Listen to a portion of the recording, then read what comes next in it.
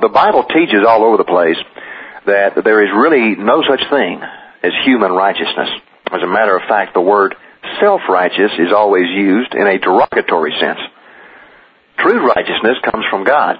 After being reborn in the Holy Spirit, we are declared righteous. After that, as time goes by, we're to keep the lines of communication between us and God open at all times so that we never get the feeling like we're hiding anything. 1 John says that if we confess our sins, He will be faithful and just to cleanse us from all unrighteousness. It's got nothing to do with keeping yourself saved. That's a done deal. But even after we're saved, we have a tendency to either try to put on self-righteousness, which can't be done. Isaiah says that our righteousness are as filthy rags. That's one extreme. The other extreme is to allow the existence of our own unrighteousness to build up as a wedge between us and the God who saved us. God already knows about it. He's already saved us from it. We know that deep inside, so we feel guilty and we go into spiritual hiding. 1 John says that's ridiculous. Just get it out there. Confess it and move on. Hebrews chapter 4 gets into all of this too, talking about being bold before the throne of grace. Folks, that's nuts when you think about it. Being bold before the throne of grace. How do you do that? And why? Well, it's because He died for us while we were His enemies. Now that we're His sons, what do we have to be afraid of? Boldly confess without fear, because we have a God who understands. All of that's in Hebrews chapter 4. And by doing all of that, we actually put on the breastplate of righteousness, and that's one of the key pieces of spiritual armor that's laid out in the armor of God in Ephesians chapter 6. Jesus says here, "Blessed are those who hunger and thirst for righteousness." One of the ways you can tell where your spiritual maturity is by what tastes good and what doesn't. What are you hungry and thirsty for? Even after we're saved, because our software is still encased in old hardware, all of the old programming is still running. So it's our natural function to hunger and thirst for what's not righteous. I mean, all of that's in us, folks. All of that old programming keeps running.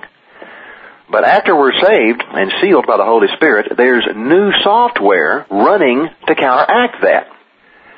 And that new software cannot be removed. It is sealed in there. And its primary function is to preserve your software, which is the real you, for a future upload into new hardware when the old hardware dies. But that new software has another function. It can reroute your thinking processes around the old defective sin virus. But that new software won't do it without your permission. It won't violate your free will. You have to choose to access it.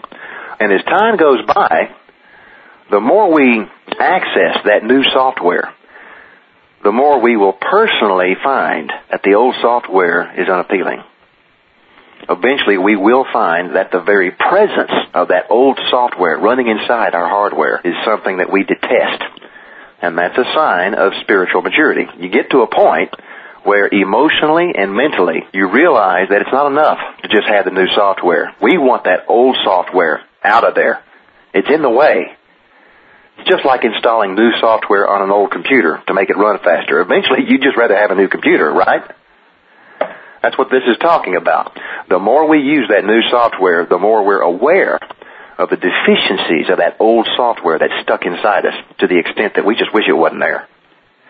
And the more we spiritually mature, the more we're aware of our own unrighteousness, and the result of that is thirsting and hungering for righteousness. That's why Jesus is saying here, "Blessed are those who hunger and thirst for righteousness, for they shall be filled." When? There's two levels. The more you hunger and thirst for righteousness, the more you're going to choose to access the new software to route around the sin virus. The more you do that, the more righteous you will be.